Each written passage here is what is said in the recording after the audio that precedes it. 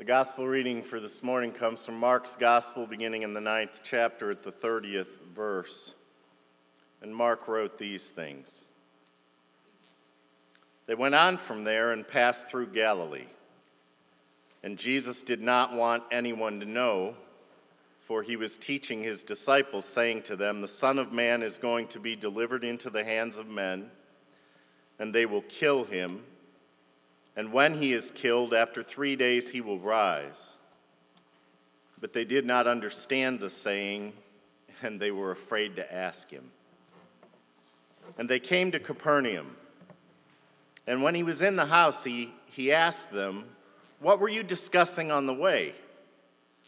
But they kept silent, for on the way they had argued with one another about who was the greatest. Then he sat down and called the 12, and he said to them, "If anyone would be first, he must be last of all and servant of all." And he took a child and put him in the midst of them, and taking him in his arms, he said to them, "Whoever receives one such child in my name receives me, and whoever receives me receives not me, but him who sent me." And this is the word of God for the people of God. Thanks be to God. Amen. Would you pray with me, please?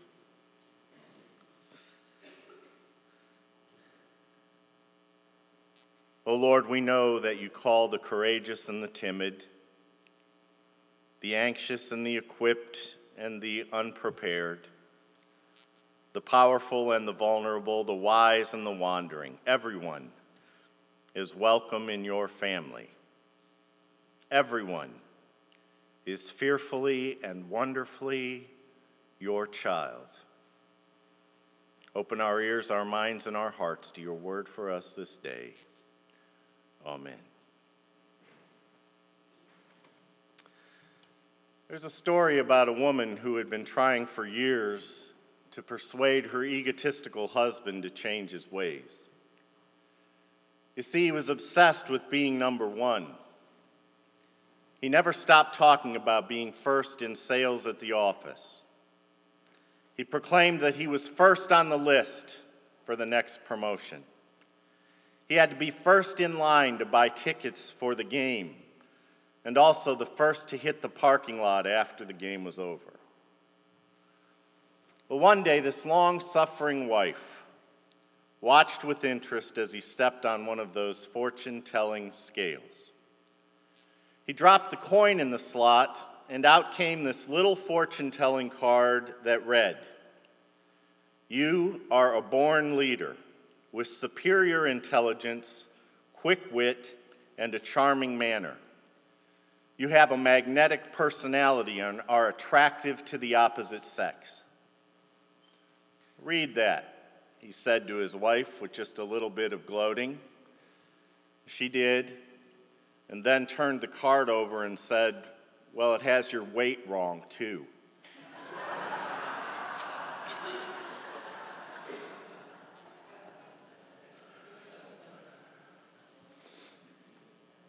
So Mark writes this morning, "If anyone would be first, he must be last of all and servant of all." And I think when we read that, it begs the question that must be asked. Well, just what does one get out of being a Christian, a follower of Jesus, anyway? Each of us has probably asked that question at one point or another. So I say, ask it again right now if you wish. What is the point of being a Christian? What good comes out of anyone's membership in the church? Where is the profit? What is the benefit? Well, we all have expectations. If we're honest, we expect something in return for our dedication. But you know, the pastor doesn't seem to come around much or seem to ask my opinion. And the church council struggles at times to have the proper direction, in my opinion. No one ever thanks me when I do something, so I need to wonder why. Why bother? What is the point? I give, and no one seems to care. I really think I'm being taken for granted. And maybe we are. Maybe we don't get the praise and support that each of us deserves. Saying thank you, is more than just manners. It really helps. It makes me feel good. And then maybe I would be willing to do a little more. For a moment, wherever we find ourselves in this little description, let's just take a moment and feel sorry for ourselves. Let's admit it. Each of us has done what we feel we can do, and overall, it doesn't seem to matter to anyone but us.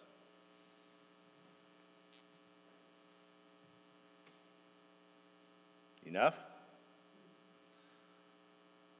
Now then, what do you suppose some alternatives are to feeling sorry for ourselves?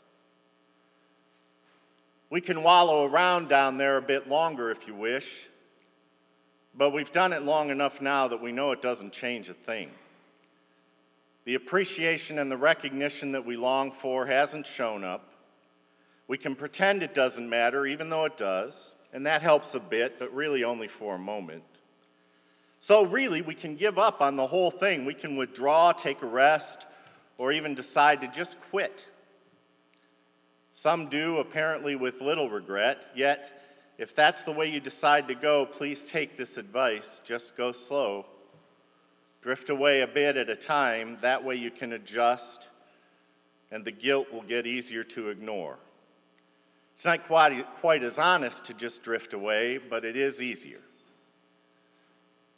But there is one more alternative, but I got to tell you, it doesn't sound like much to offer. You're probably not going to like the sound of it any more than I do, but it is the teaching of Jesus. You must be last of all and servant of all. Period. Stop. So let's just admit it now, here and now, as only families can.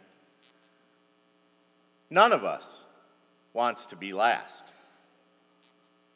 None of us likes that word servant, because servants, they don't get a lot of thank yous. Servants don't even get half of what they're really worth. Servants are chosen, sometimes even without their permission. They're just chosen. And servants live in the shadow of wealth, but seldom sit at the table of wealth. Servants just serve.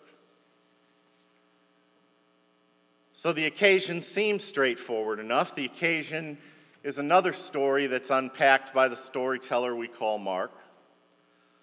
Jesus, a man with no home of his own, is out walking with a group of his disciples, and they're wandering from one place to another, listening and talking. And in the poor peasant society of his day, it was a perfectly natural thing.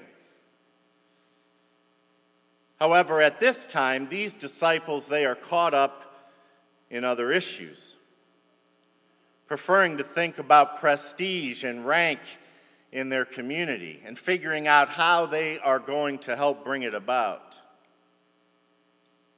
But Mark's story is about Jesus. And it includes his passion of inviting others around him to just reimagine their world. He challenges them to enlarge their picture of God to include all of humanity, and to enlarge their feelings of self to actually include their neighbor. So in a symbolic act, Jesus took a young child and set the child right in front of everyone so that they could see, and he put his arms around her. And to truly understand the power of this picture and the conversation that followed, we should not just think of children as loving and innocent. You see, at the time of Jesus, they were potentially non-persons. The child was nobody unless the father accepted it. It was commonplace and legal for children to be exposed to the gutter, left out to die, or to be taken by someone who wished to raise a slave. So right up against the disciples' desire for positions of power and acceptance, Jesus is suggesting, I think, that they should perhaps be more concerned with welcoming into their midst the poor and the extremely vulnerable,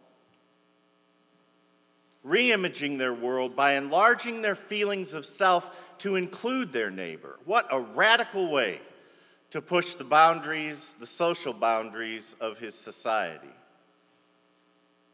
For he goes on to state, and hear this morning, that in acts of caring for vulnerable human beings, we actually come face to face with him and with the one who sent him. I think this is an extremely important story, and everyone should hear it.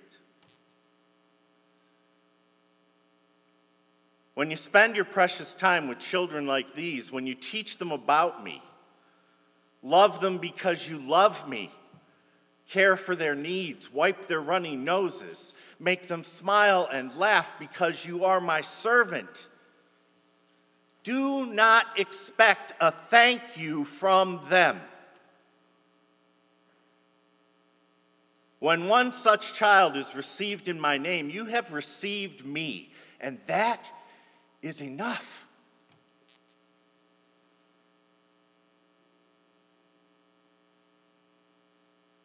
Most of us, I think, would rather be advisor to the president.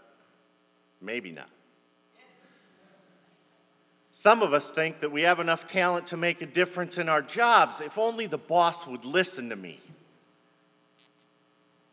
Most of us think that children are for parents to care for, even when we know that that's not really the way that it works. After all, a good percentage of your property tax educates children that you will never meet. Our offerings produce materials for children who come here for instruction, indeed who go to other places for instruction halfway around the world. We care for others, often without thinking about it or even knowing of it. And then came that ultra-embarrassing question. What were you talking about on the way? You see, Jesus had been talking to them about his coming death. He even told them about the resurrection, but they didn't understand and they were afraid to ask him about it. But really, I think they were just too busy. Because something was happening with Jesus. They sensed it. The crowds did too. They were everywhere. And you know, Jesus is going to need help. He'll need diplomats and generals. He'll need a Secretary of State, publicity, ambassadors, a cabinet, a vice president. And Jesus said, the Son of Man will be delivered into the hands of men and will be killed. And when he is killed, after 3 days he will rise. And they couldn't hear it. Not because their ears were stopped up, but because they were thinking only of themselves. You see, they were ready to serve the king, but only the king, and not by stooping to serve the least. Just one other word for today. You need to know this. There is not one story in the entire books of the Bible, where Jesus thanks his disciples. They were servants chosen to serve. And they were to serve not for the sake of a thank you, but for the sake of Jesus. And I wonder, as he pulled that child into the midst of them, if he might not have been just a little bit worried. Because in Mark's story, the disciples never seem to be able to get it. And I have to wonder some if we get it today. Through all our pictures and conversations, the question ultimately remains the same. Who is the greatest? And it seems to me like we ought to be asking that same question and listening to the same answer. Amen.